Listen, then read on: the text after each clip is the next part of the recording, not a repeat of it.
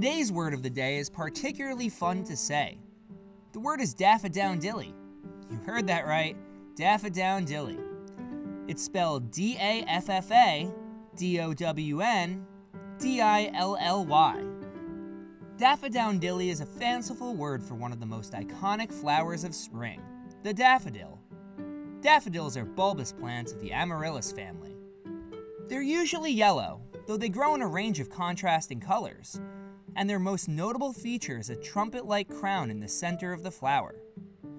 Daffodowndilly is just one of many playful variations on the name of this flower. Others include daffadoondilly, daffydowndilly, daffodilly, and daffodilly. Have you heard any more nicknames for this popular spring flower? For more on the history of this word, visit Word of the Day by Dictionary.com.